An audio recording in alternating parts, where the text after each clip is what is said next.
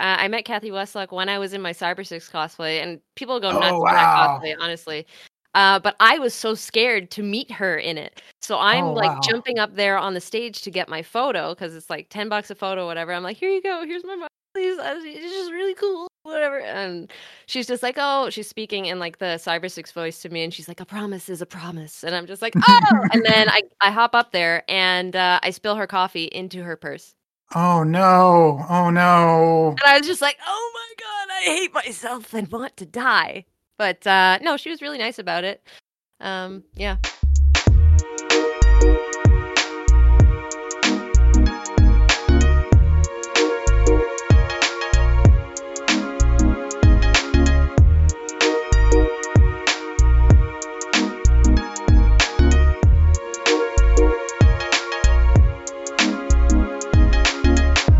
Hey everyone, welcome to Zonan Canada.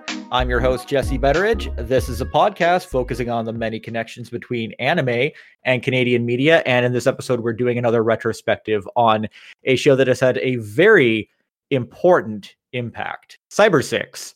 Joining me are quite possibly two of the most qualified people possible to talk about this wonderful show. First off, we have Z, the noted Cyber6 cosplayer and CanCon otaku. Z, can you just tell the folks a little about yourself and then what you've contributed to society? Sure. Okay, so one of my first cosplays that I ever did that like gained a bit of notoriety around, possibly because I didn't stop wearing it, possibly because it was okay, was the Cyber6 cosplay. And I've actually done Adrian now too. I've gone back and done that. And people thought that that was Harry Potter, and I was very upset about that. But that's where did people think it was Harry Potter? That was at YetiCon, so it's a bunch of normies walking around at the same time, and they're just like, "Oh, Avada Kedavra." I'm like, "No, I'm not. No, sorry, wrong guy, wrong coat, wrong hair, right glasses. That's about it." Yeah, brutal. Yeah, that was really sad. But yeah, I cosplayed Cyber6 for probably 2 years, back when Cyber6 was not Cyber6, back when cosplay was like not really a TikTok like one and done sort of deal kind of thing. So people know me, or they knew me as the Cyber6 cosplayer and also the Nanaland cosplayer. And I've done a lot of weird Canadian media. I'm sorry, Brady. Are you Canadian? I can't remember. I am not, but I feel like I am in my heart sometimes because I love so much like Canadian media and work on restoring so many like anime dubs from like Canada. So I've done a lot of like weird PSA based cosplays. So like the "Don't You Put It in Your Mouth" puppets. Like I cosplayed the No Frills slogan one Halloween. It was like a costume for Halloween was like the name of it. I've done the Telefrancais pineapple. Oh my goodness. Yeah, people think that I'm a CanCon otaku, but anybody who thinks that has clearly never met or even heard of you. Yeah, like no contest. Yeah, I used to do the Canadian nostalgia panel. That was a staple at Com Bravo for a few years running. That was always a packed house. It was always a lot of fun to just like make people go, "Oh God, why? Why did we come up with that as a society?" And I'm like, I don't know, because we have no budget, and we're not American. I guess that's our our two goals of being Canadian. Yeah, so that's me. You also have the Frantic Fanfic. Oh, yes. Okay. So during the pandemic, I couldn't go out and see any friends, and I kind of went a little insane a little bit. So we started doing like PowerPoint presentations online, and it just like evolved into writing fan fiction at the same time with everybody else, and then swapping it off, and then continuing it that way. And we wrote some of the most horrific stuff that I've ever cried tears laughing at. So that's awesome. Yeah, my boyfriend's a software developer, and I'm an artist. And we've always wanted to collaborate on doing something together that ties those things together. So we made it into a real video game, and you can play it right now on the internet. It's franticfanfic.com. Free to play. There's a $5 membership if people want to kick us money so that they stop seeing ads. And, it's taken off, and lots of people have played it, and they've also cried laughing at the horrible things that their friends have come up with, and they're just like, how are we friends? Oh, I'm like, so I don't cool. know, those are your friends. yeah, it's really rewarding to do something like that. That's not just me going out and like making other people's IP like a thing. I guess it is because it's about fan fiction, but it could be like about like something on your desk. I don't know, but it's nice to make something yourself, right? Is it like a crowdsourced alternative to Chat GDP?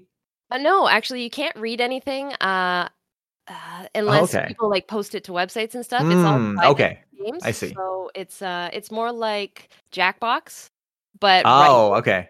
and like the actual playing of it, it takes like 3 4 10 minutes to actually write the stuff, but then when you do start reading it, it's just like tears of laughter, like what have we done.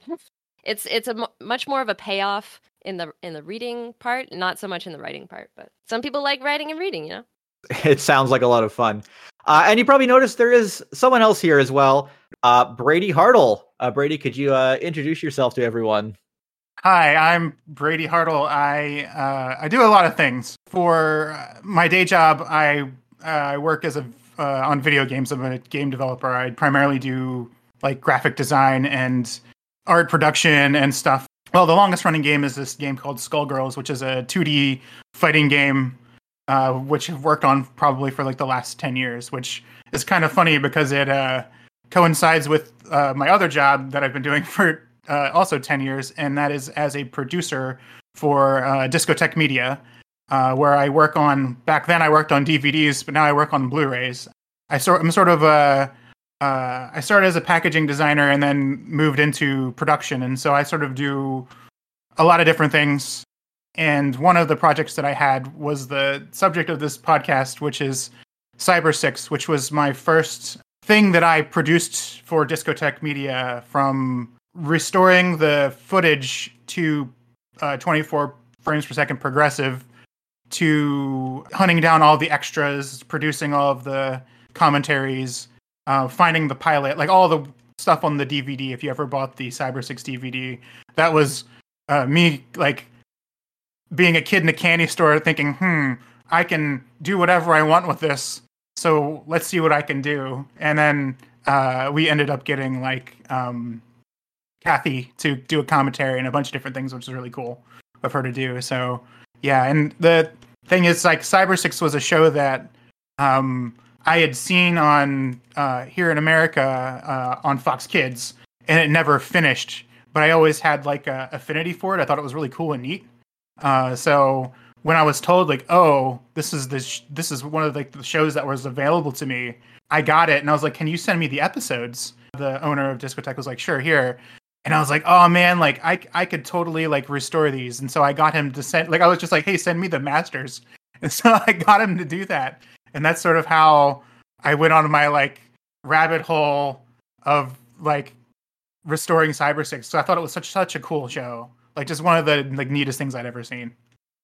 I guess there was kind of a question of whether or not Cyber 6 qualifies as anime. And I don't want to delve into that too much. I think it does, because every visual aspect from the ground up for that show was done in Japan. And even if it doesn't have a traditional anime style, it is, it has all the hallmarks of an anime production, something made in that pipeline, including Yashimoto's design that was done in Japan too.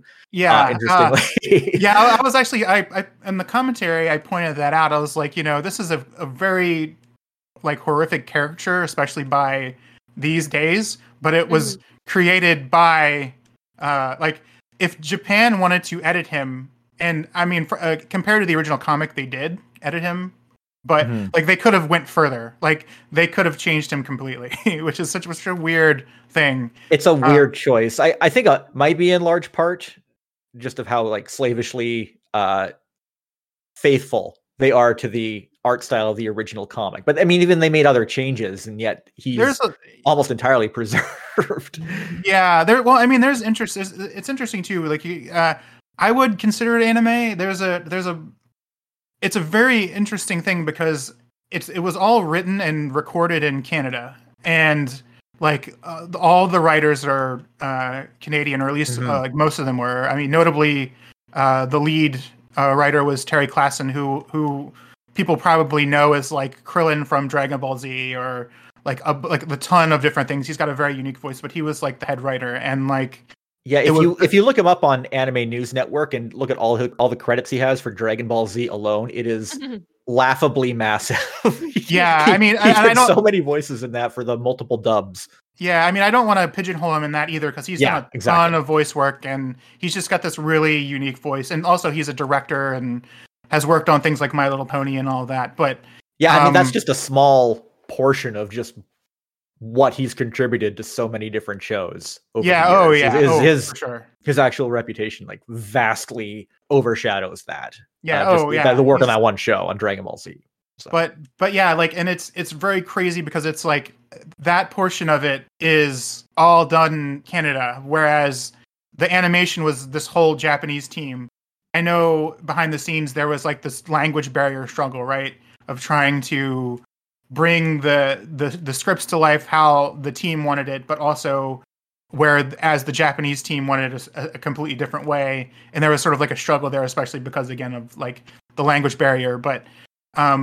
There's also some of the DNA in the animation too, that it's very much like the a lot of the people who worked on this are sort of the people who also worked on a lot of like the super well animated Batman the Animated Series episodes that TMS did, right? Mm-hmm. So like, or the animator who did the super laser sequence in Batman Beyond Return of the Joker, who had previously done the similar sequence on Akira, like, so they had sort of that DNA, and it was kind of like when Hervé Bedard, he's the guy who went to the Carloses, who created the original comic, and bought the rights to it, and then took it around, and then took it to TMS, and TMS seemed to want to make their own like action adventure, dark action adventure show for like international audiences. Because they had done Batman and they had done stuff in the DC stuff, so like they kind of wanted to try and do that, and using that at the time they used an animation tool called Celsius, which was one of the earliest like digital animation systems, and it still exists. Celsius became this program called Clip Studio Paint. I have that. yeah, Clip Studio Paint, or it used to be called Manga Studio was also what it was called before. Yeah. That's the same like. It's I don't know if it's like the same tool, but it's the same company and it has a lot of the same stuff in it. So like that tool is sort of has roots in what was used for these digital cartoons at the time, and so they were working on also on this whole digital pipeline, and so Cyber 6 was kind of like a litmus test for that pipeline as well, which was also used in again like Batman Beyond Return of the Joker, which is HD and one of the like a completely digital production as well. That in fact they had to convince Bruce Timm's team and all that, if you listen to the commentaries for that movie, to use the system. And I'm not sure if they should like I can't remember which came first, but I do wonder if like one or the other was kind of like feeding into each other because they have very similar looks to them in terms of being like dark and having like dark backgrounds and stuff. Though I do think for Cyber 6, I'm pretty sure the backgrounds are all painted and scanned in, whereas the characters are all like digital. But yeah, like it's that sort of crazy confluence of North American meets Japan, and so like yeah, I would totally consider it an anime, even if it's got like a co-production sort of feel to it. Oh yeah. Like, I tried to have a panel on Cyber 6 at Anime North, and they refused it because it wasn't anime enough. This was like 5 or 8 years ago or something, and I had to argue with the panel director that it was anime, and I was like, you know what? I'm okay here. If they don't want me to run this panel on Cyber 6, that's fine. And then I just kind of like did and then done here. Bye-bye. I don't want to convince you guys that it's anime. It's obviously anime. Like, it's animated in Japan, and they're like, oh, but if it's animated in Japan, you've got all these other things that are animated in Japan, like Spider-Man. The 90s Spider-Man was the same studio, right? And I'm just like, I don't want to have this conversation. Yeah, I mean, it's a valid debate to a degree. First of all, I gotta say that usually I'd be very supportive of an anime convention actually trying to focus their panels on anime and not things that aren't anime, which is big problem I find with some of the cons I go to is that they just Mhm. let the non-anime content out of control. Cyber Six is, I think there's an interesting debate to be had over that one because it's so unique in many ways. I would say there is nothing quite like Cyber Six. Right. I'm even when I think of other co-productions, this was the first animated co-production ever made between Canada and Japan. There were others later, but nothing came together quite the way that Cyber Six did, and that's because the Canadian company that was behind it, NOA, Network of Animation, they had, which was run by Hervé Bedard, as Brady mentioned, had just a very unique approach to putting things together when they collaborated with TMS, specifically Telecom Animation in Japan. And it was made for an international market, but it first showed up on Teletoon in September of 1999. And man, they blew through those episodes lightning fast. They didn't air it once a week. They aired it irregularly, about 2 episodes a week. Z, I'm not sure if you caught that initial airing on I was Teletoon. 9 at the time, so memory foggy. But I knew I loved it. As soon as I saw it, I was like, "Oh my god, what is this?" Like my little 9-year-old brain was on fire. Yeah, they blew through it in about 2 months, and they kept running it over and over again. And then they took it off for a while. Then they brought it back in the early 2000s, around 2003, 2004, Mhm. and they ran that show a lot. If Nonstop. you were a kid watching Teletoon at that time, and many of us were, Yeah. it certainly was ingrained into your brain to some degree. Yeah. Probably many sexual awakenings as well from that show. I have no doubt at all. And it made an impression in Canada like it did nowhere else in the world. And as Brady mentioned, it also ran on Fox Kids in 2000. Not quite a bit of a contrast for the way that played out. It's really sad. It is very sad. And also, the worst part is that 13 episodes were produced, and there were supposed to be a second set of 13 episodes. But those episodes being produced was contingent on the series being successful in the United States on Fox Kids. Boo. And it was completely set up for failure. And it's just this sad situation where it ran again and again and again in Canada. I don't know how much you could argue it was a financial success for Teletoon and the Canadian partners, but it did not matter because 10 episodes that were basically set up to fail on Fox Kids did indeed fail.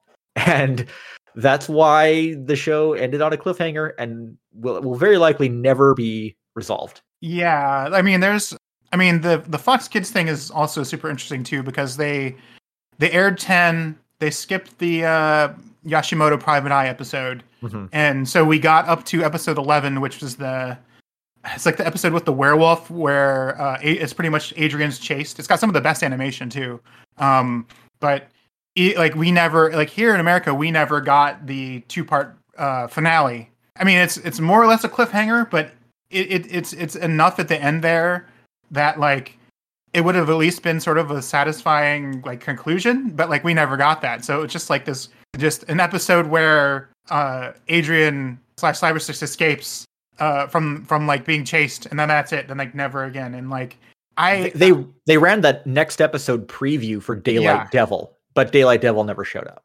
Yeah, in fact, I when I was doing my research, there's a guy called Surstak who did these.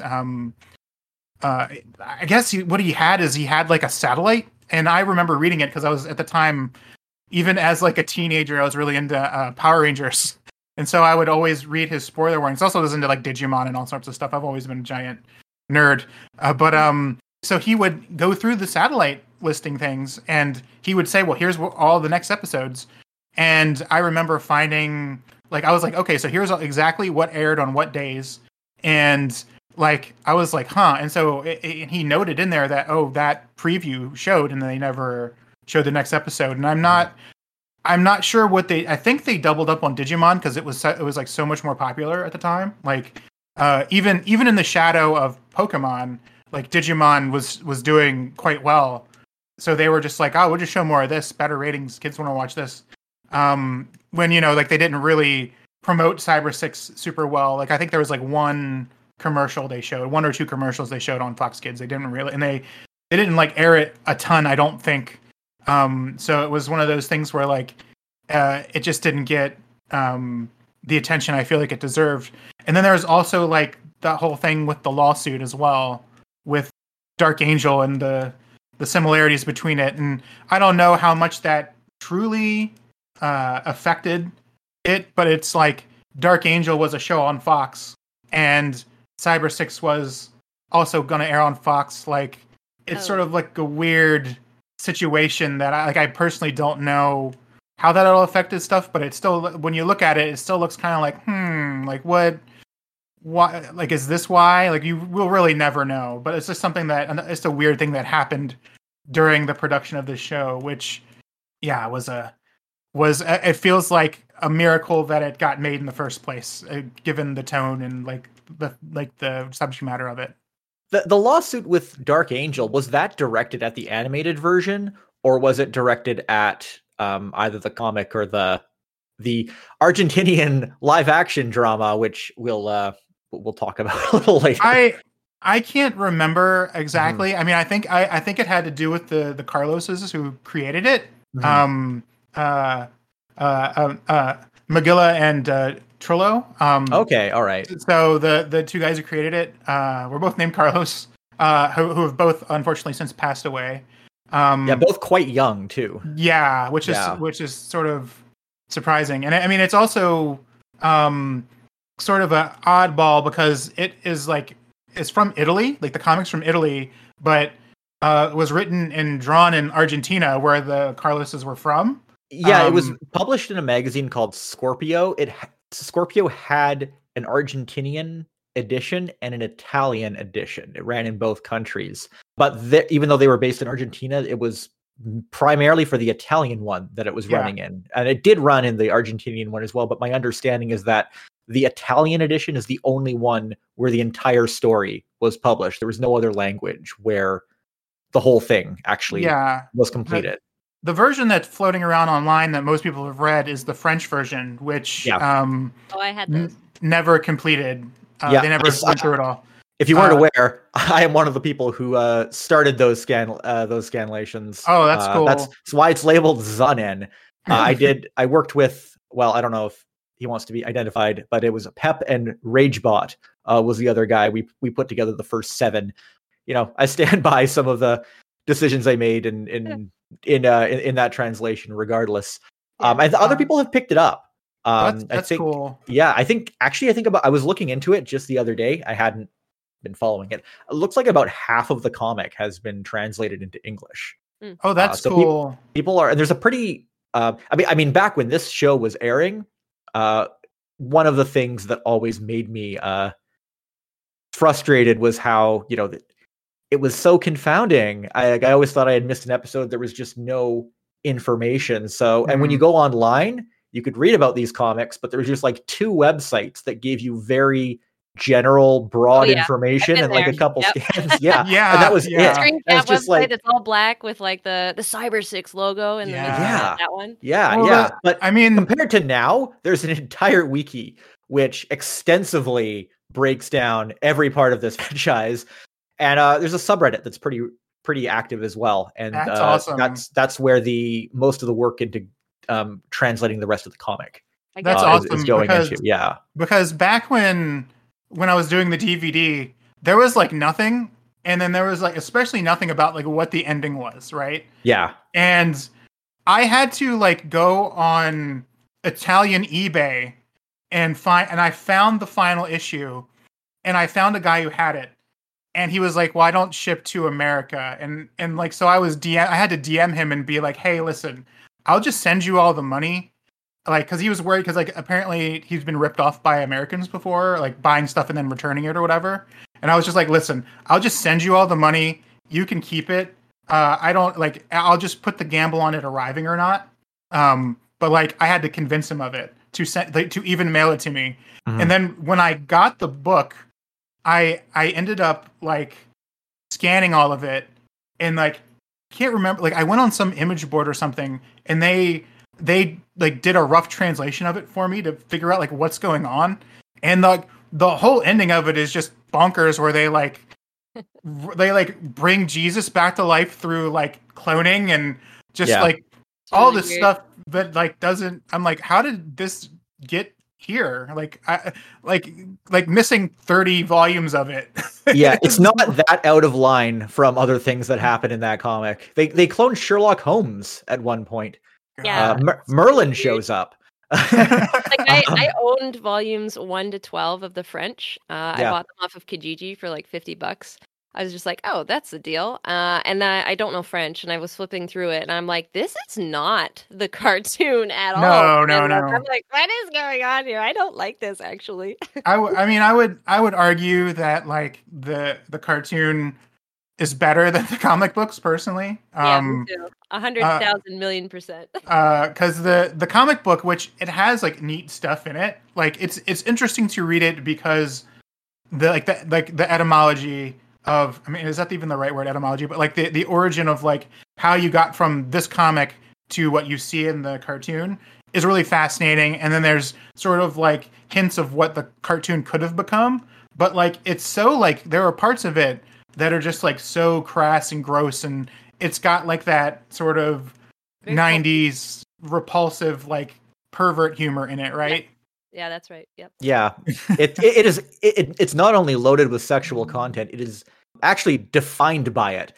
In any given chapter, if a female character shows up, there's like a 75% chance that you will either see her naked or having sex with somebody before that chapter is over, including the shorter 12-page chapters. Yeah. There is a lot about the comic I like, but I think, as you mentioned in the commentary on the DVD, which I should probably point out, that DVD is very out of print now, unfortunately. So if you have a copy, you're lucky. Hold on to that. I got a copy too, and it's great. That's one of those ones which I really, really would like to bring back into print or do a Blu-ray at some point. Yeah, if you want more Cyber 6, make your voice heard, because that, like I said, it was my first show I produced for Discotheque, and it's very close to my heart, and I would love to put that on Blu-ray, because like unfortunately the show is so well animated that like even with the highest of bitrate on DVD, like there are scenes where, like, I know there's the scene in there where that episode with the eyeball, there's like so much going on in that episode that even at the highest bitrate that I could encode the episodes, it's still blocky, and it's like, man, this needs a Blu-ray so bad. So yeah, if you want Cyber 6 on Blu-ray, please ask for it. Like, just please. In the Twitter post right now. Yeah. Yes. Thanks for doing your part. I lost my train of thought. I'm sorry. Yeah, that's okay. I mean, we're comparing the comics to the animated show. Maybe this is a good opportunity just to sort of talk about the premise or the story itself. They diverge a lot, but what's interesting about the comic, or what's interesting about the animated show, is that even though it is the final product is this show commercially targeted at the 11, 12-year-old audience. Really? From this, yeah. Well, yeah. That's what they wanted. Yeah. 11, 12? Oh man. Yeah. Yeah, that's about how I'd pin it. I'm a little older than that, like teenager. I see. Maybe. I mean, nowadays it would be very at home with shows like Owl House or Adventure Time, or like a lot of the kids shows nowadays. There are kids shows, and a lot of them that skew for 14, 15, 16. Yeah, and it seems too beautiful to waste on a 12-year-old, honestly. Yeah. Well, oh yeah. Like, I mean, when I saw it first, I enjoyed it. I was captivated by it for certain, but I didn't appreciate just how good a quality a production it was at that time. That's sort of what kind of grabbed me later. Well, there wasn't a market for it though. Like a show like that, there really wasn't a market for a show toned like that. Even stuff like Batman the Animated Series, which skewed older, still was more friendly for kids, where this did not have that sort of like aspect to it, I don't feel. I mean, yeah, they removed all the blood, right? So that's usually like teen plus is when there's blood in play. Anyway, sorry, I was saying this might be a good opportunity just to talk about the premise, sort of summarize just what Cyber 6 is in a nutshell. So Cyber 6 is an artificial human who was created by the mad scientist Von Richter. Von Richter, who hides in a lab deep in the Amazon rainforest. His plot is to invade cities around the world and replace, well, either leaders or prominent figures, or just people in general, with his own creations. And his first target is the breathtaking nearby city of Meridiana, which is supposed to be located in Mato Grosso, Brazil. The animated series kind of fudges that a little bit by making it a coastal city. Anyway, that's why there's an evil German scientist in the show, by the way, because it's in Brazil. Cyber 6 was thought to have been destroyed as a child, along with the rest of Von Richter's Cyber series. But for unexplained reasons, in the TV series at least, she managed to escape and hides in the city disguised by day as the male literature teacher, Adrian Seidelman. And at night, she wanders the city hunting Von Richter's creations to feed on their sustenance, which is the artificial substance she requires in order to continue living. Although in the animated series, sustenance is only mentioned in the first episode and the final episode. So I find that there are things I like about both the animated series and the comic. I do find I think they both do a good job of kind of establishing the premise in different ways. The comic completely info dumps everything right up front and explicitly explains everything, which is not so bad because there's a lot of neat details, especially when it's focusing on the core storyline and just themes of humanity and spirituality. But it kind of drifts away from that general premise pretty quickly. But the animated series also kind of has the same problem, where it does a good job of setting things up, but it kind of falls into a like a Monster of the Week formula, essentially. Monster of the Week format.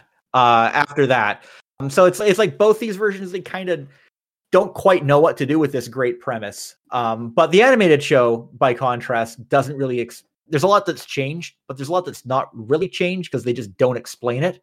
The Nazi stuff and Cyber 6's actual sort of backstory and how Adrian was, someone who died in a car crash and she assumed his identity. Like I kind of touched on before, the fact that this information is missing is part of what kind of makes it captivating, because you can tell there's this bigger, it's part of this big story. I feel like that was a season 2 thing. What is happening? They were just like, we're going to get into this when we go to season 2. And then it just happened, right? I was going to say, like, they would have probably revealed, like, how Adrian became a teacher, like all that stuff. Yeah. If they hit it a season 2. Yeah. Because like you said in the comic book, Adrian escapes Von Richter's lab and then like stumbles upon a car crash where the family died and like ends up posing as the son of that family so she can get like access to the city, right? Whereas in the cartoon, it's just kind of like, oh, this is the Clark Kent secret identity, right? Like, but like almost literally, except like not as like beefy and strapping as Clark Kent. And there's that sort of dichotomy of like Adrian seems really weak, but isn't, right? And then they like team Adrian up with Lucas, who is sort of a jockish character, but at the same time is like just totally like, we're bros now, right? Like we're buddies immediately. You want to go see a romance film? Like... Yeah, exactly. Like he's like all in from the beginning. And there's like, what struck me about it, their friendship is like, it goes so against like the stereotypes of the time where like a character as like jockish and strong as him would be like, at first, at least be sort of like an asshole, but he's just like, nah, man, like he seems like kind of like gym bros nowadays, like the gym bros from like Mob Psycho 100, who are immediately accepting of Mob, even though he's tiny and not really super strong. And then you get that sort of fun like love triangle with two people of like Adrian, Cyber 6, and Lucas. And then on top of that, like Lucas, who is, that like the strapping muscular man, is often like the damsel in distress too in the show, whereas Cyber 6 is sort of like always saving him and is the one who's like the one who can fight the what is that, fixed ideas, I believe they're called, what the monsters are. Yeah. And so like they have this like really interesting setup in the cartoon that was like, even though it's sort of more like coded that way, they don't like outright say it, and it's like really subtle, and like I always really thought that was cool. Me too. Oh my god, for sure. As like a little girl watching this growing up, I was just like, oh my goodness, there's one where it's the opposite way. Like you've got 100,000 other shows out there to just like, okay, the guy's gonna save the girl, okay, she's gonna scream and whatever, but like to see Cyber 6 just be the opposite of that, I was just like, oh, there's one. great. And the other thing too is they do a really good job of making sure Lucas doesn't seem weak, right? Like he doesn't seem weak. It's just that he's up against such odds that only Cyber Six can face them, right? So it's so cool. I mean, that's one of the reasons why I wish the show continued. And he does help too. He finds out the what is it? The science thing. He makes the eye freeze. I think something like that. Oh yeah, he's always investigating. Yeah, but like never at like the detriment of like Cyber Six as a character, right?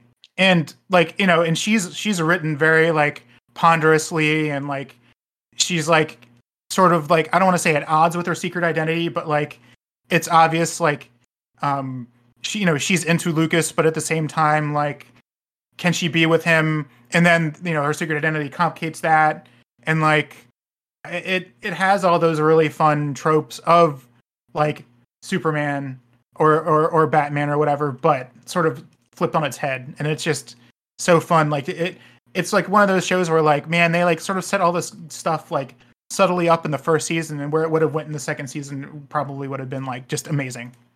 Maybe let's talk a little more about our personal histories with the show. Z, did you you talked a little about watching it as a kid. Did you have anything else you wanted to sort of get into about that? I watched it a lot as a kid. One of my very first ever sketchbooks that I decided to like start drawing in, I would record things from TV on VHS, and Inuyasha was in there, and Cyber Six was in there, and that's one of the first things that I just like looked at on my TV and just like tried to copy and try to draw. So like that's like one of the big stepping stones of me becoming an artist and like my style and stuff. I think it's very Cyber Six influenced, I think, especially like formative years, that sort of thing. I did want to talk about how it's kind of very similar to Reboot, I think, in that like such a cool show. The strong female lead that has like a romance. And like I really identified with that as a kid as well. Like you did not see that at any other type of show, and like also Reboot did really poorly in the US, and that's why it got canceled as well. So I'm just like, I don't know. I don't know if there's a pattern here forming. Reboot's such an interesting show too, because Dot is, even though she's not a guardian, like the equal of Bob, right? And they make it very clear that like she's just as capable. I mean, I especially like I remember the episode where she reboots and she's like the princess, and she's like, no, screw this, and like rips like the skirt off and everything, and becomes the hero of the game. Like that episode like strikes me, and I think that like that show also is like I guess it didn't find its audience. I mean, it was on ABC here, and then it found its audience here for sure. It was like around the block, but like ABC did not know what to do with it at all. Yeah, and I mean, also like it. I will say though that Reboot did find its audience here when it went to Cartoon Network, because like that was the right, like the time before wasn't the right time for it, but when it got on Toonami, it did. I mean, it did well enough that like they had made that fourth season, right? For both Teletoon and Toonami. So like I don't think YTV, yeah. Oh, I'm sorry, YTV. It's okay. Yes, it was. Season 4 aired on Toonami first before we got it as the episodes. So that was definitely a factor in getting that last little bit. Yeah, which produced. I always am like, why did you not make an ending on this season? Like you've had so. There's a lot. There's a whole podcast on that. Yeah, why? Like why? Yes. But anyway, like I 100% see the similarities between those shows, because like it too, again, like a Canadian written show, almost primarily Canadian written show created, where it's got that kind of same vibe where the heroine is a very strong character and not like subordinate to the male hero. Yeah, and I mean, like, also the cool thing too is she becomes like the Command.com, or like the leader of Mainframe by the end of it. Exactly, it was a great role model for me to see as a child. Like, I was enjoying my time there, and then also there was like Calamity Jane, but I only saw that for like when it came on. I don't think it was Canadian, so it was only just like on there, and then it was gone. And I'm like, was that like a dream? Did I have a dream about that? Or... That's the way a lot of people remember. Yeah, that's a weird one where it was produced by a co-production. And between like WB America and stuff, and then they aired it for 2 episodes, and they were just like, nope. Like it was like no. The whole thing did air on Teletoon though. Yeah, I remember not being on television. not even close to as much as something like Cyber 6 No. ran, because of course I don't think that Calamity Jane was CanCon. So and that's why Cyber 6 got run so much, because it's kind of funny, not a single pencil was lifted to produce the animation in Cyber 6, and yet it counts as 100% Canadian content and gets run over and over again regardless of how popular it is, and thus makes it popular, which I guess is how the cultural aspect of that works. I mean, I think it's the same with Reboot as well, because I believe YTV put money into Reboot, so they were just able to like play it as much as they wanted to, and they probably could. Yeah. And all of the voice people and all that stuff. Hey, why don't we talk about the cast a little more? We touched on Terry Klassen a little bit, who in addition to writing, sorry, I was going to say, in addition to being the writer, he's Von Richter. He's Von Richter, yes.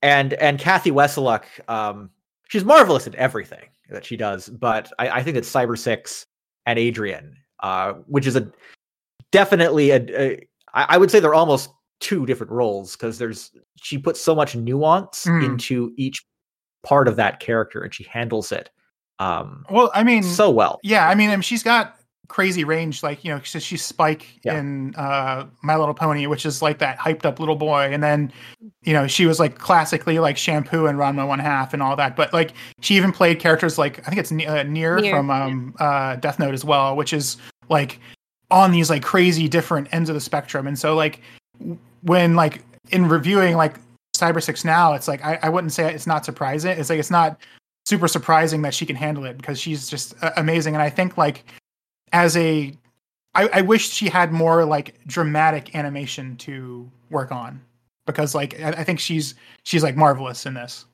And also I will say very, very like she loves this show. Like she was like immediately on board. Like when I found out her, like I figured out like her like agent or whatever, and she was like immediately like wanting to do something for the show, because like she had such fond memories of it and wished it didn't end.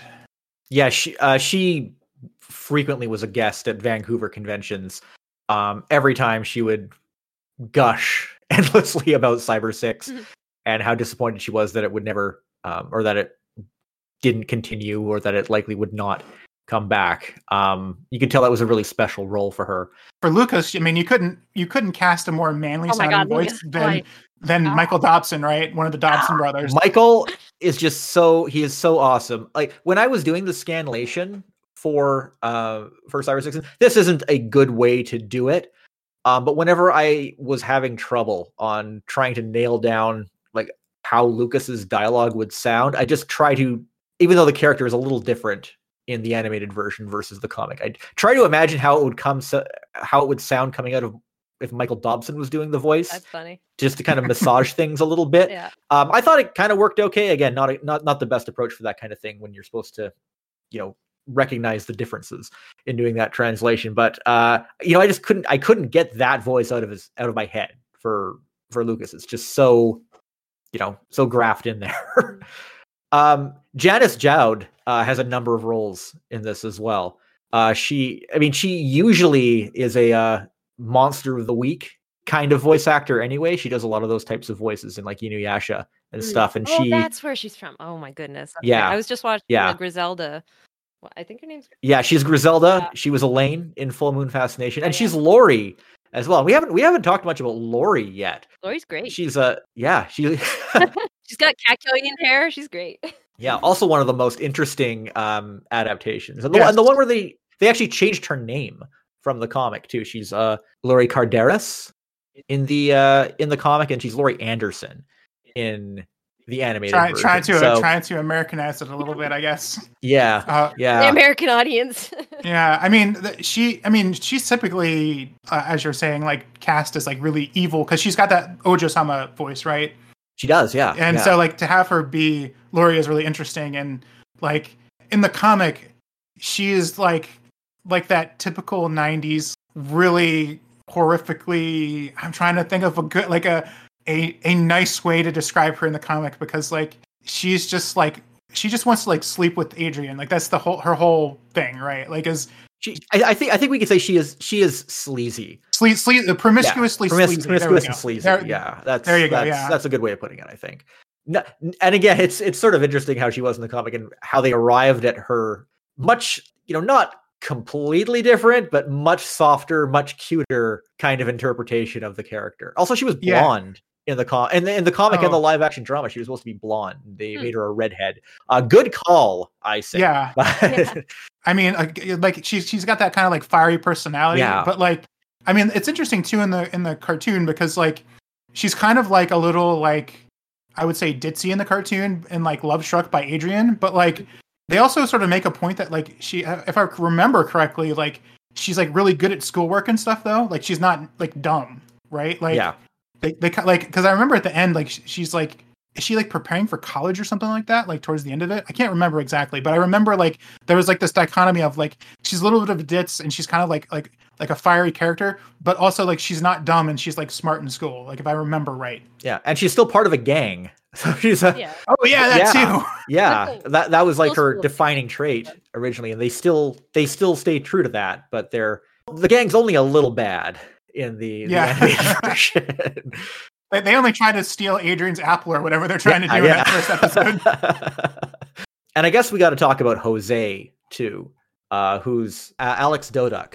I don't think he's done much since the early 2000s. I think he had a lot of child roles back then. Was he a child?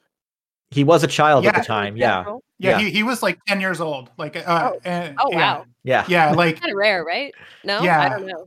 They were Kathy talks about him in her commentary, and I was like, oh, really? Like, it's because like I assumed it was maybe an adult with that kind of voice, because like Andrew Francis has a sort of voice like that too. Yeah, and he plays. He's in it as Julian. Yeah. But yeah, like his voice is crazy, and like part of it too is like they couldn't overtly say they were Nazis, but it was like very clear with like with the goose stepping and stuff.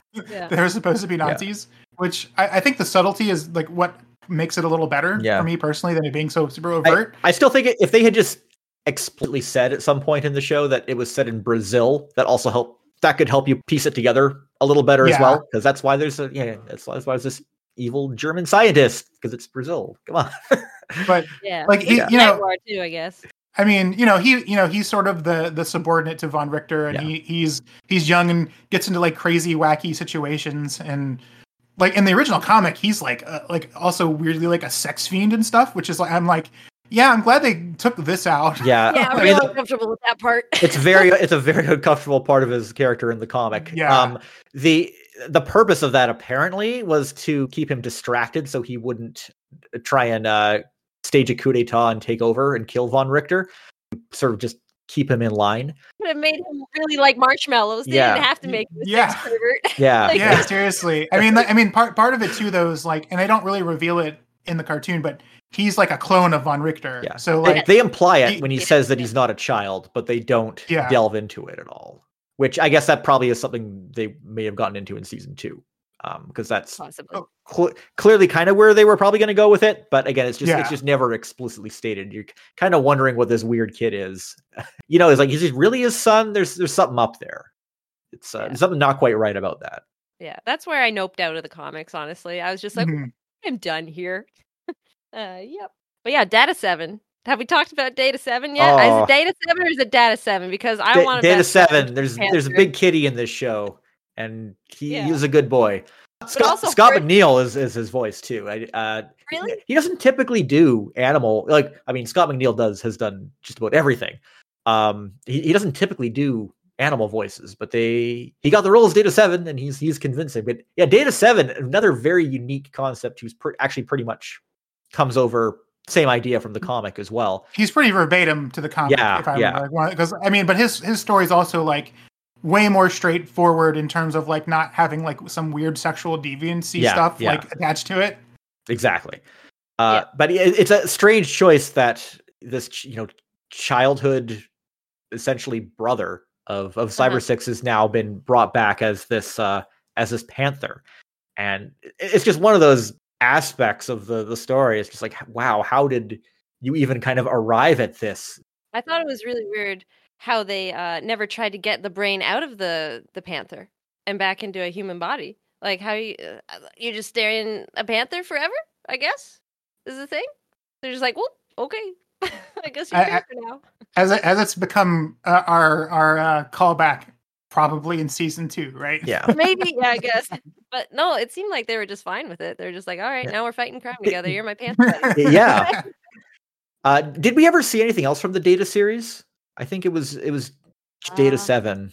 Because it was supposed to be that series was supposed to be specifically animals, Right. with the same types of brains as von Richter's other creations. I think that was the idea, but they didn't really get into that too much. I don't think they got into that too much even in the comic. Just what a striking image that creates for this series. You have this lady in a tight leather outfit running around this incredibly exquisite South American city with a panther following her around.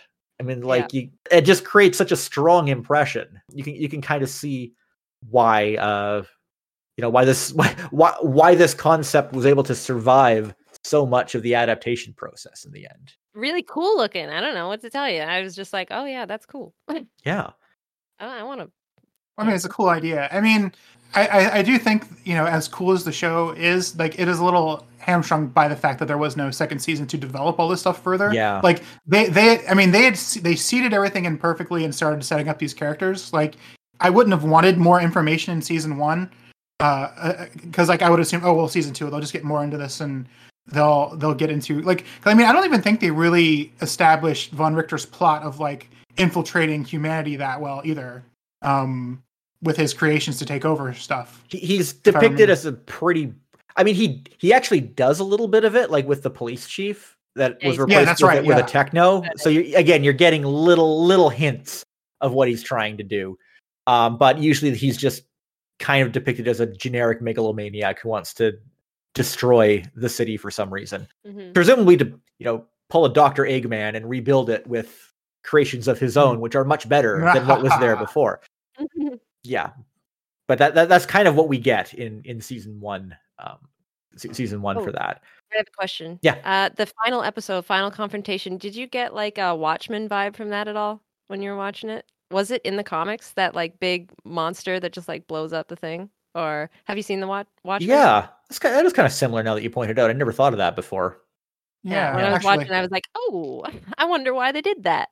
The thing is like, other than characters and certain story aspects, they sort of did what, like, they sort of like were doing their own thing to a degree, especially with the monsters and like the finale and stuff. So like, I really don't, from what I read of the comic, I don't remember there ever being a situation quite like what happens at the end of the cartoon. Like I mentioned before, it's not a coastal city in the comic either, because it's in Mato Grosso, which is right in the middle of Brazil. But here, right from the beginning, in the early episodes, they establish, it has this Meridiana, it has this coast. So they were kind of setting up for that finale pretty early on. And I think the show is a lot of, again, it's Monster of the Week. There's a lot of playing around. I think, maybe we should talk about the individual writers, because they hired sci-fi writers to cover most of these episodes, like Catherine Gerzik and Jono Howard. That's sort of what their background was. Is that's right, Brady? And a lot of the stories are just, they're kind of broad sci-fi concepts, which are just sort of backwards engineered into von Richter's plot somehow. And it doesn't always work, but it just sort of, they're kind of playing around and seeing how to make this concept play out with that approach. But in the last couple episodes, I think that's where they really kind of get things figured out and streamline things, and then it stops. Yeah, they're definitely feeling out how to do it, right? They're because they're given this source material that isn't, in terms of plot, super strong. It's really more like, the comics are strong in concept, right? Like in it's the execution isn't, and I'm not trying to, this was obviously created by two people who were very into it, and they create a really cool thing, but they also didn't like execute the idea to its fullest potential. Definitely not.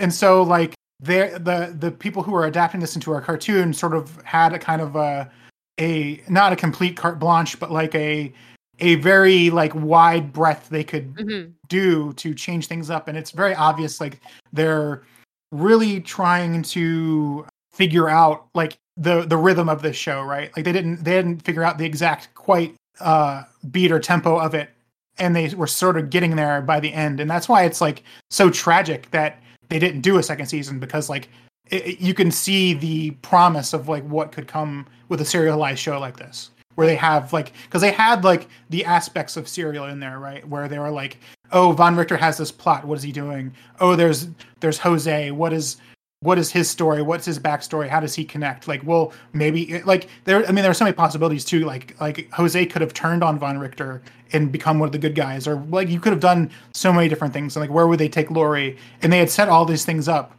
and they just didn't get to pay that off with that second season. Yeah. Like it reminds me of a lot of the first season of Big O in a way, where there's all this potential, but like by the end of it, you have no idea what the bigs are, or the mega deuces or whatever, right? Like they just have all this really cool potential, and they did these cool stories, but they didn't have the time to pay it all off until that second season, which, it's divisive, but at least you kind of understand what it is. Whereas this, like, you have all this setup and all this potential, and then it's just never paid off.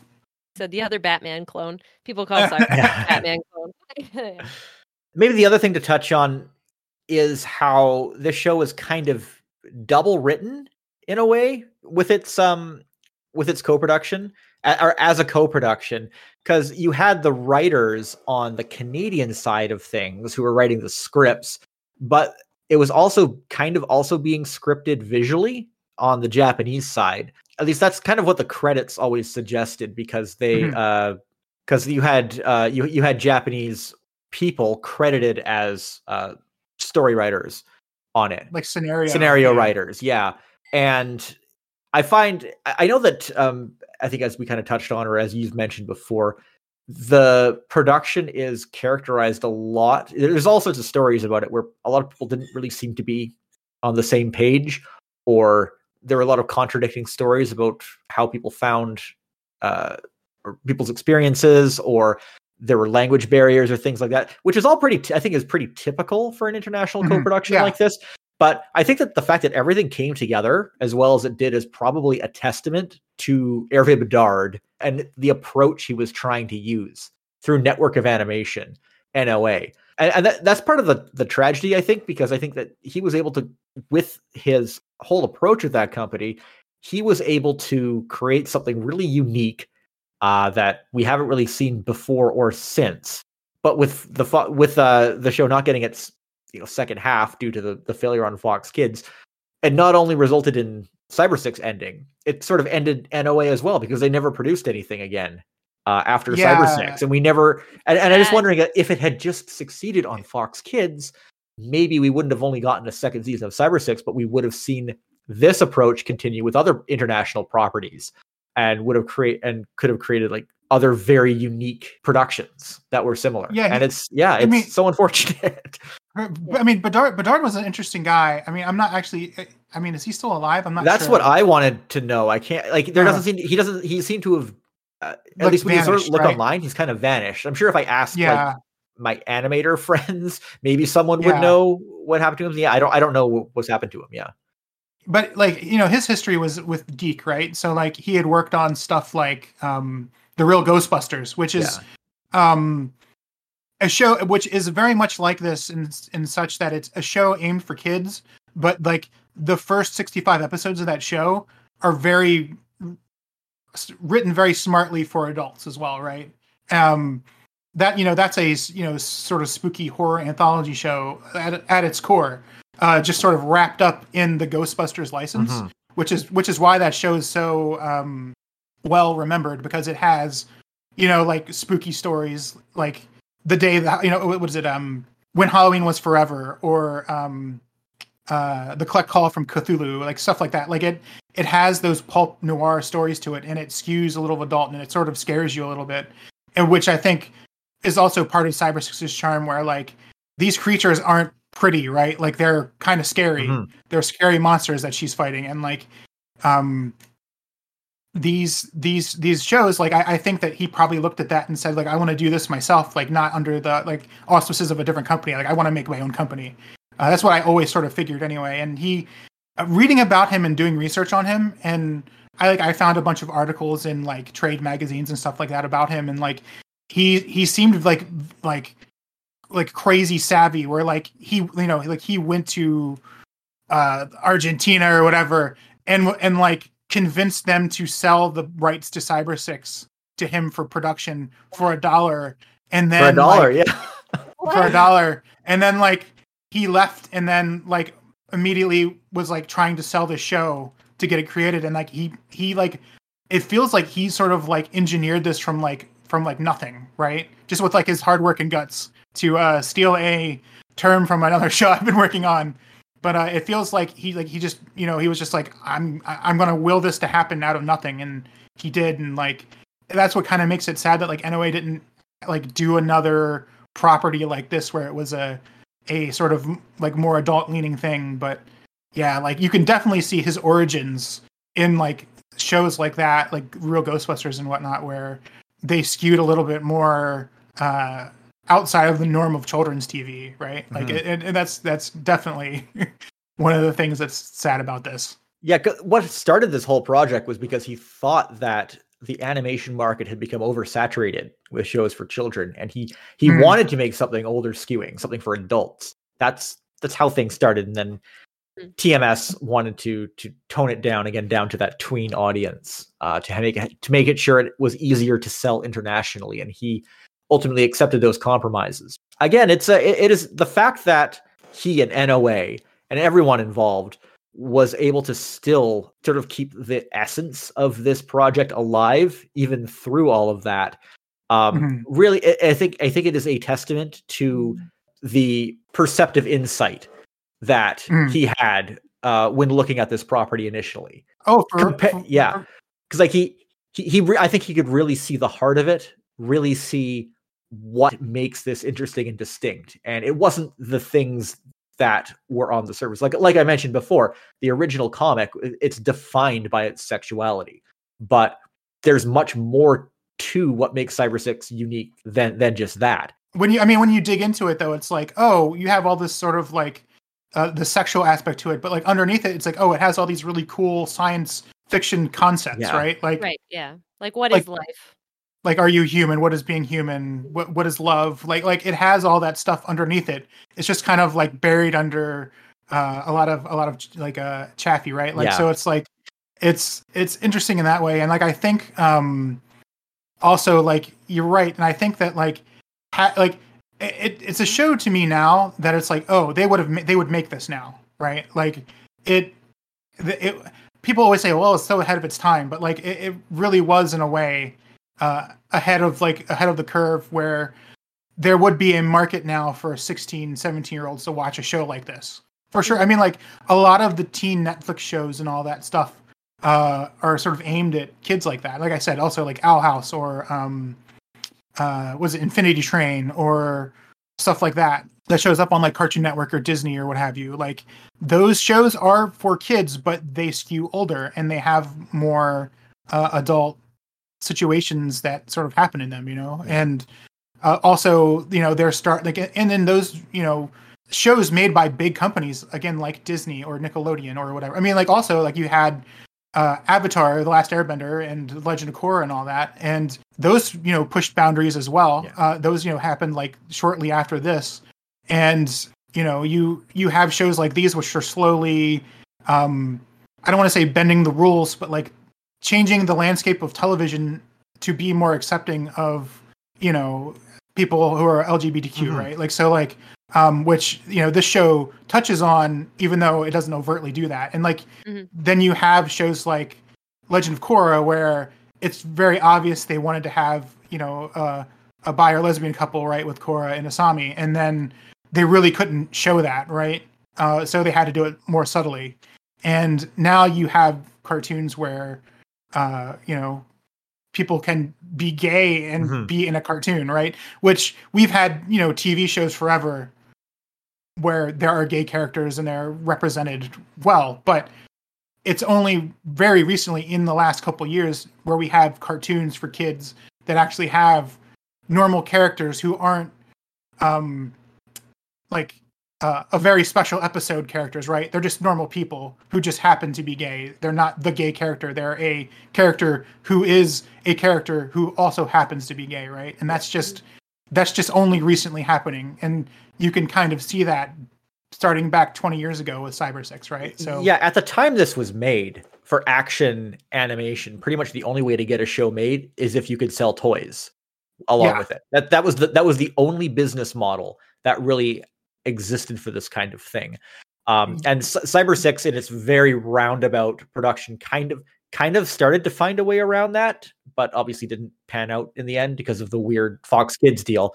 Well, I mean, part of it is too, like, it seemed to me that TMS wanted their international action adventure show, right? Yeah. So it seems like TMS fronted a lot of the money, and so did Bedard, right? They were like, we'll try and get a toy license after we get the show going, because this isn't Batman, this isn't Superman, this isn't, My Little Pony or something. There was no built-in audience for it, so they had to try and come up with something first. So like they sort of gambled their money, which is why it ultimately probably didn't continue, because they didn't get toy company interested. Yeah. Because like if you look back at the original Ninja Turtles, like Ninja Turtles is very similar to that it was created by two indie creators who were sort of like their comic book got popular, and they were trying to find ways to market it, and they did a lot of things like RPG books and all of that. But it wasn't until they found a investor in Playmates Toys, who has always had the Ninja Turtles license, that it really blew up, because Playmates put all the money into the original cartoon when it first came out, the 5-part miniseries. They paid for that completely themselves to market these toys as a commercial for these toys.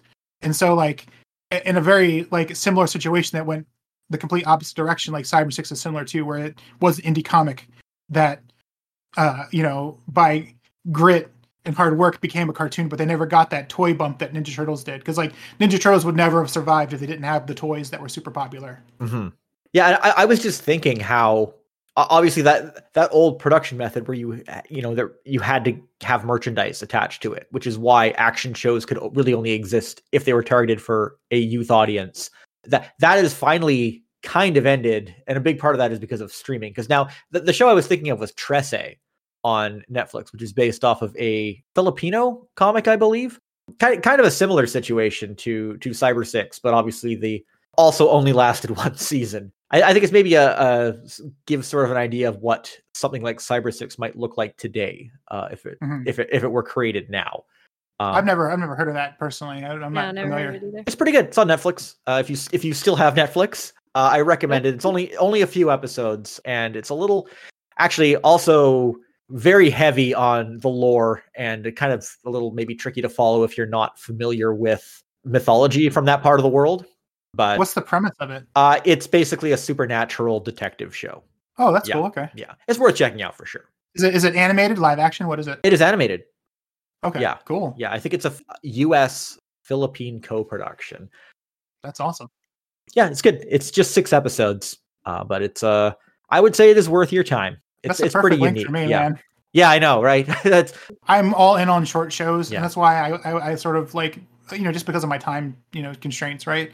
It's easier to get through like a British show of like 8 episodes or something. Yeah. Now, Brady, if Discotech can't get the legal details sorted out to put Cyber 6 out on Blu-ray, how would you feel about if they licensed the Argentinian live-action drama to put out under their live-action label? You think that'd be a viable alternative?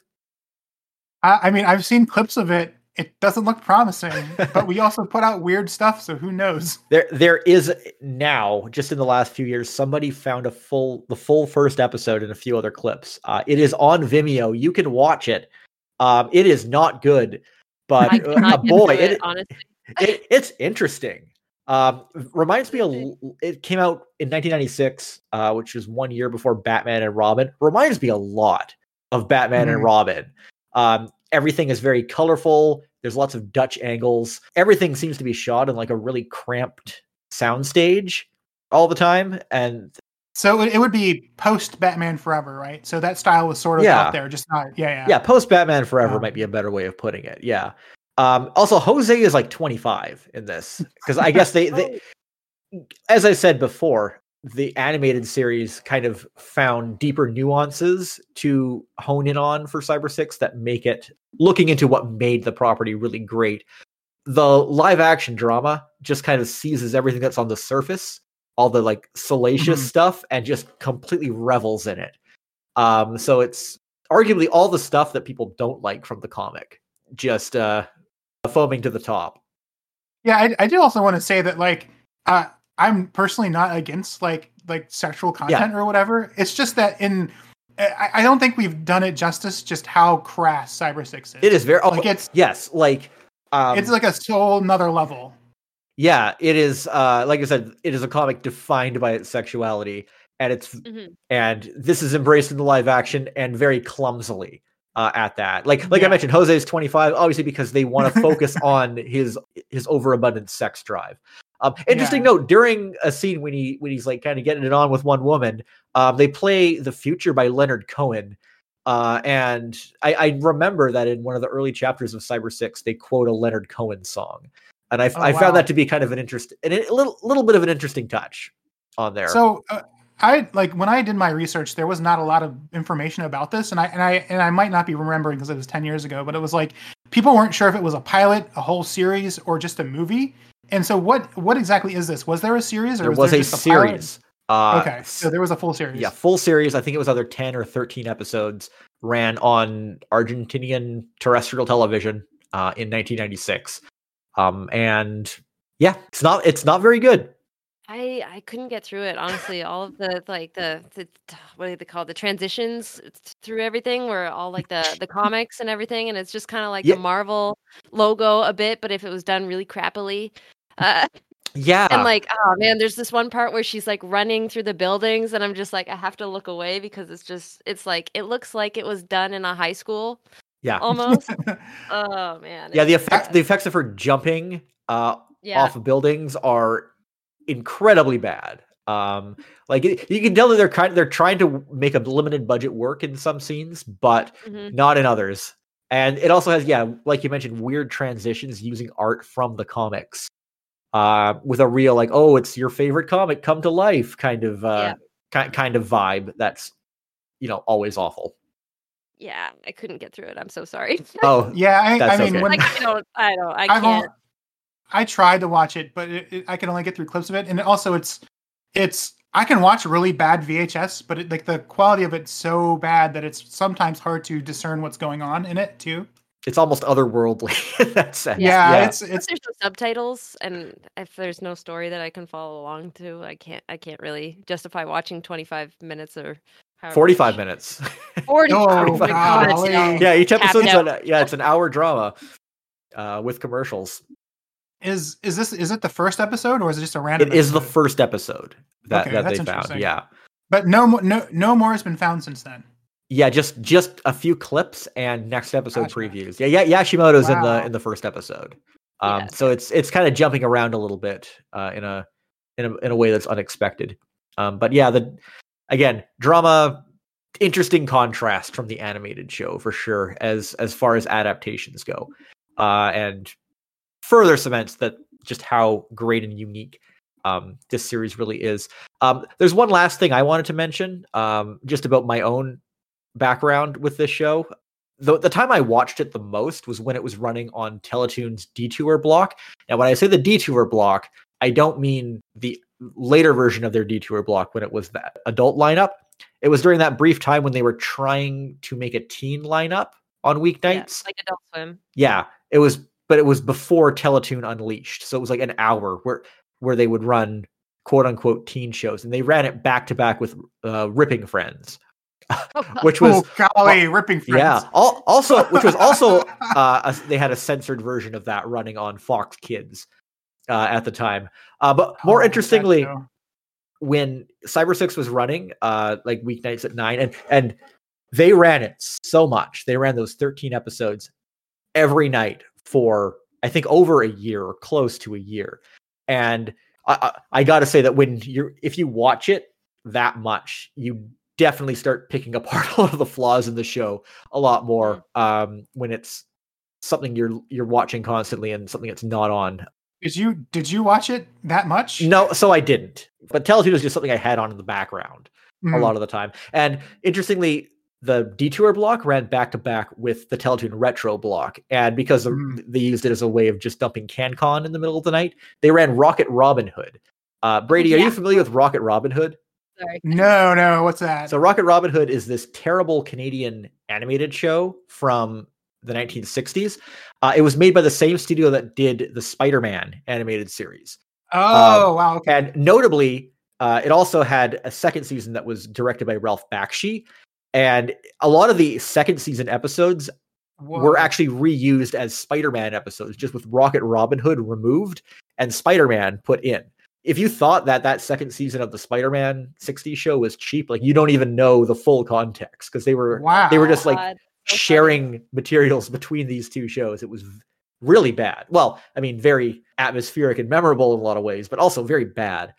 Well, I mean, it's one of those things that sounds like the production of it is more interesting than the show itself, right? Like it has like such a cool story behind it. Yeah, they were literally people talk about all the time thinking that certain animated shows were made by people on drugs, which is never true, and always an unfair assessment for the work of very creative people who are working on an animated thing. Rocket Robin Hood, many of the people who worked on it literally were on drugs at the time. And it's the type of show that results from that. Wow. But it is one of the worst animated TV shows you'll ever see. And I always just kind of loved watching the contrast going from that Canadian production to Cyber 6, because it's like complete ends of the scale there, back to back. And even though I didn't watch every episode of Cyber 6 all the time when it ran that frequently, I did make appointment viewing to try to watch the opening theme every time it aired, because it is even when I was going back to watch it now, I didn't like sit down and watch through every episode or everything. I just kind of had it on background. But when that opening comes on, I just drop everything and watch it. It is so good. I think it is because deep in your heart, Love will survive. Yes. Right? It's so beautiful. Oh my god. And it's just a clip show opening. I think it might be my favorite clip show opening for any television program ever. It leaves it's just interesting. Yeah. It's interesting because it's not just a clip show opening though. It's got clips from the show, but it has scenes from the pilot. The pilot, as well. Yeah, which is interesting too, because it's very it's a bit different than the show ended up as well. Jose has a gun. Jose has a gun in it. Yeah, it's a little more adult, and finding that pilot also was like, I was amazed I was able to, and like I found it on like some Wayback Machine site that was the TMS site. Oh wow! And it was like in 120p as like a like real video file or something like that. And I was like, whoa, this is cool. This is in such crappy condition I could never include this. But if TMS has this on their site, I can probably get them to find it. And so they found me a DVD, like all they could find was like a DVD-R that they used to like promote and sell the show. And they sent me that DVD. And so that's how we got the like full resolution version of it. We could not find the actual like master of it. But yeah, I was like, oh, and because it's got such unique, cool animation in it too. But yeah, it is kind of a shame that they never got to do like a real intro. But even still, as a clip show intro, it's beautiful, and like it sets up the mood of the show. Like especially when it starts with them with like the and they're like running over the rooftops, and the fixed ideas are trying to get Cyber 6, and like they sort of reveal Adrian, and like I mean that whole thing is like stuck in my brain too, where it's like she's like pondering the duality of her life, and it's kind of interesting too to have like a kid show where the main character is kind of depressed, like doesn't know what they are, or are they human, and are these feelings real, and then like they kind of like show sort of like the dichotomy of that in the intro with like Adrian and Lucas eating together and having a good time and like chatting, which is part of the pilot as well. That scene where it's so overly animated, and it's like it's not just that it's animated well. It's like, you know, the food has all these little details. There's so much food. It's moving. Lucas eats so much. And it's all moving, and like all of his gestures while he's talking, like even without the dialogue, it's like you can understand like how like into the conversation they are and like how much fun they're having, and it's all thanks to TMS's animation. But yeah, no, I completely understand why you like love that intro because of all that stuff. Yeah. Before we wrap up, I just had one more question. You two, do you think we need more Cyber 6? Like, should there be more? Should someone try? Should there be a remake? Do you think there's potential for something like this, or do you think it's better off if we just kind of leave it at what we have? I would love more personally. If it's in this style, like if it's adapted in the same way, just updated for today's like sensibilities and writing and stuff. I personally wouldn't be as interested in like a direct adaptation of the comic book. Yeah. But I would love to have another version of this that's either continues the story or starts it over more modern, and has the same feel as this. Just gets to serialize it out and go the distance. I would say yes, but only if they have a lot of money. Yeah. And they can do it with the same love and care as the original series was done. And also if like all the story writers and everything were either the same or like very, very similar in tone, only if they really get it. Because my big disappointment with a lot of series that are just like, hey, it's 10 years later, we're going to continue it, is they just miss how special the series was and what made it special. The feel of it, like they can't get the quite feel of it. Yeah, if they can't get it, and if they don't know the story beats that they were going to do in the second season, if they don't have any of that, then there's no point for me. Honestly, I would rather just have the 13 episodes that were just like, oh, this is really good, and then so many people just like pretend other continuations don't even happen because they were kind of yeah. I mean, you have a point there where a lot of these like 20-year later shows like sort of don't have the feel of it. Like, I mean, they just did that new Night Court, and it does, like, I'm not saying it's bad, but it doesn't have that sardonic feel of the original, right? Whereas, like, they just did that 90s show, and they very smartly brought back a lot of the original writers and creators, and then brought in new blood as well. And that show feels like a real continuation of that 70s show if you watch it, right? Just with a little more hindsight, a little more heart, but you can either go like the one way or the other, right? And like I would much rather have it the way you're saying too. Like, yeah, like have it at least, even if it's a reboot, bring back some of the original creatives to at least get that same flavor, right? Yeah. The flavor is the spice of it is what's important, not the characters. I was going to say, just get Studio Orange to do a CGI remake and just watch people argue over which one is better or which one you should watch. Oh, God. Yeah, but like everyone's trying to do Cobra Kai now because Cobra Kai was so well done, and like the reason why it was so well done, it continues to be well done, is because the writers are just like just really into it, right? Like I would be really upset if somebody took Cyber 6 and then they didn't know what they were doing with it, like reboot. Reboot, yeah, exactly. I was about to say reboot is the epitome of they did not understand the show, and then the episodes which were meant to be tributes to the fans just sort of made fun of the fans. Yeah. And huge miscalculation the way that they handled that. It's just like how did they think this was going to work?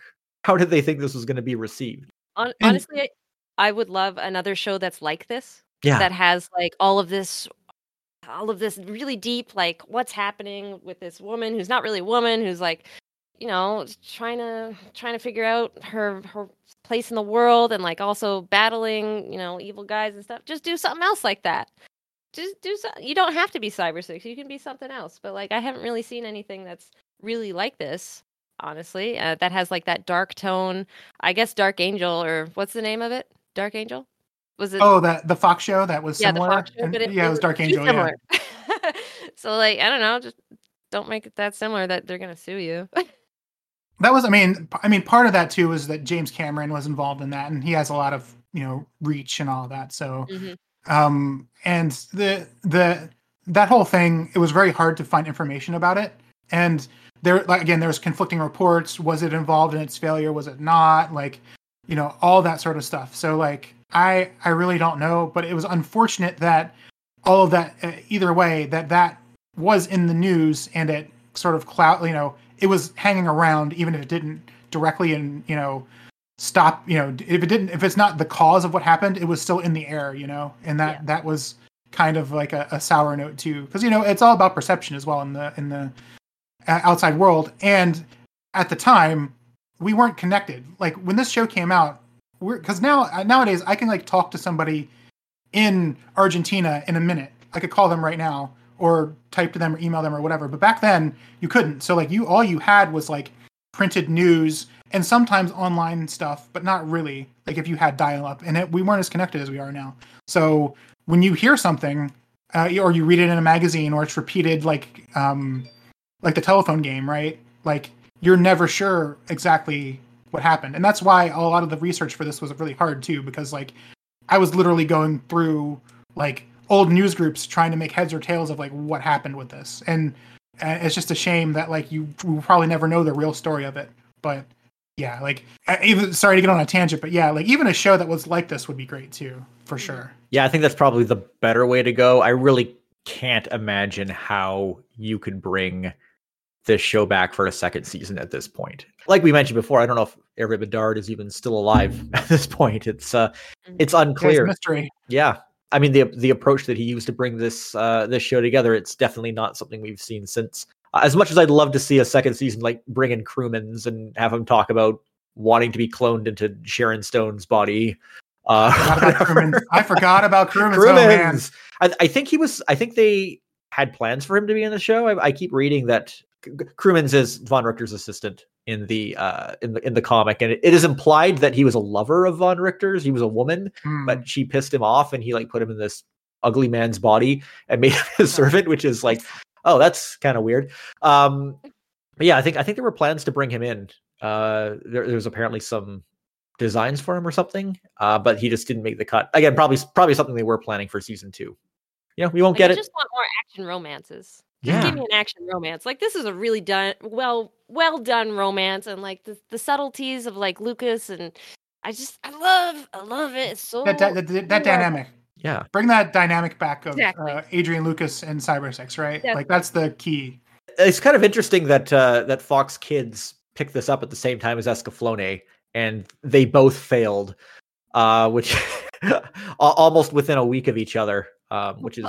But both ran in their entirety in Canada and did much better. Yeah. They played the first episode as the last episode. Yeah. But we got it. That's the most important thing. Yeah, that's how there's recordings of all that out there, which is really interesting because like they edited it down to 23 episodes or something. I very recently just rewatched Escaflowne, so I actually seeked out the Fox Kids version and I was like comparing it. And I was like, wow, this is weird. Like there's like episodes edited together, it's crazy. It gets a little more balanced out as when you get into the episodes that only ran in the UK or Canada, but still it becomes quite a different show. With the way, because it got canceled on Fox Kids really quick. Yeah, and so I remember the guy who edited it, and I can't remember his name, but I followed him on LiveJournal. Question mark? I think he was on Usenet posting a lot of stuff. He was on Usenet probably as well. Both, and, yeah, and I remember him saying that like after episode 6, he didn't have to censor anything. He just had to cut it down to time. Yeah. So like after that happened, or after whatever episode was the last Fox Kids episode, or and wherever he was at that point, like the rest of them are just sort of like trimmed. But yeah, it's fascinating. I believe he also worked on Slayers, which never aired. Yeah, they were. Well, and I remember he posted about that. They were preparing that one, but it never saw the light of day. Crazy stuff, man. Like this has been a crazy flashback, and I not to pat my own back, but like remembering all this stuff from 10 years ago. When I haven't watched Cyber6 in a while, but like the fact that I can remember all this stuff so vividly is just kind of like a testament to the effect of the show and how cool it is. Absolutely. How memorable it is. Oh yeah. You did a fantastic job on the DVD. Yeah. Pat your back for you, I guess, because I was watching it right before this. Actually, I'm just like, oh man, this Brady, they know their stuff. Like it was just really, really cool to listen to and to watch, and thank you for making it because it's one of my favorite parts of my collection. So. Well, I'm glad you guys have enjoyed it. I'm glad people seem to have sort of enjoyed it, and it seems the fans sort of took what I kind of started there and have been adding to it. Yeah. Cyber 6 for me was just like I said, like it aired on Fox Kids here, and it was always interesting to me, and like it was like a flash in the pan. And then when I got the opportunity, like, oh, I know the pedigree of this. I know the animation's really good. I know the history of the show. There's interesting history, and so like I had the time to work on it. So like I was just like fascinated by it, and I just kept digging and finding all this stuff, and that's how I found the story of like Hervé Berdard and like all that stuff. So it was always fascinating, and like I'm glad like somebody else sort of shares my weird fascination with this little show. Like it's cool that there are fans out there, and I'm so glad that people are out there still talking about this little thing. Yeah. I mean, it's been a low-key obsession of mine for 20 years now, and I think that's been the case for a lot of people, and I can see why it would compel people to dig in and have such a strong reaction overall. So we'll leave it there. Thanks you two for coming on. This has been really great. Z, can you just let everyone know where folks can find you online?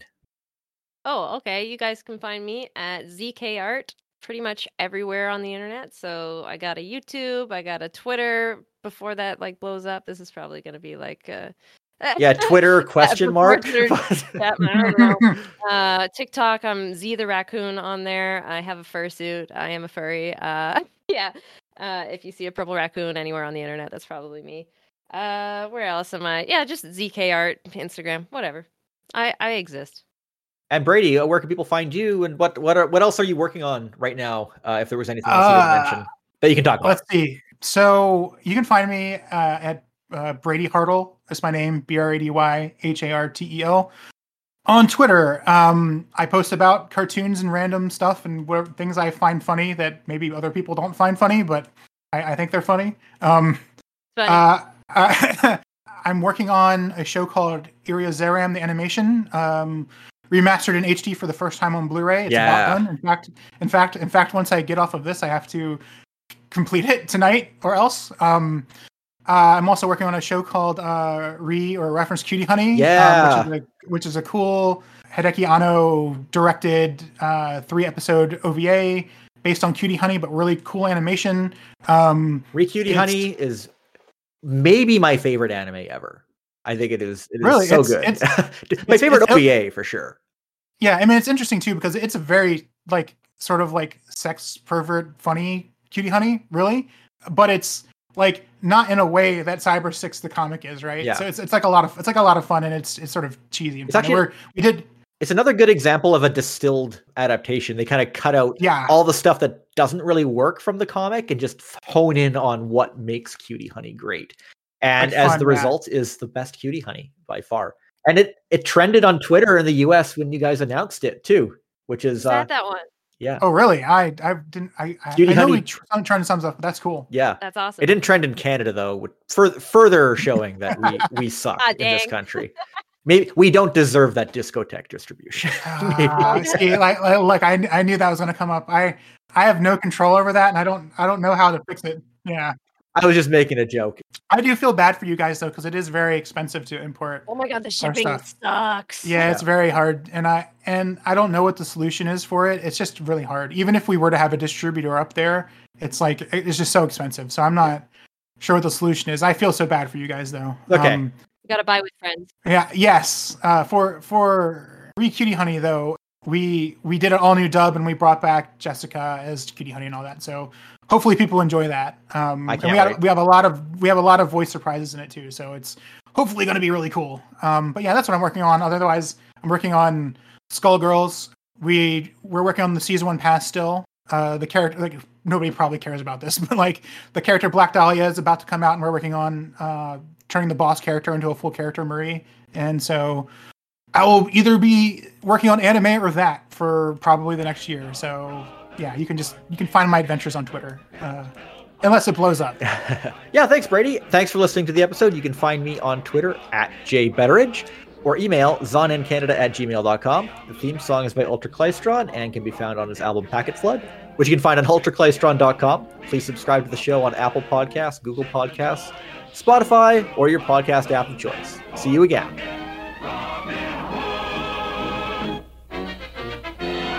Band of brothers, shoulder to shoulder, none dare defy us, none were any bolder. Sound the horn in every Astro clan to rally round our merry men. We stand with brother to the end, the joys of freedom to defend. Here's the place to be on the side of the free with rocket Robin Hood. You've entered the detour on Teletoon. Get ready for the maturely immature ride of your life.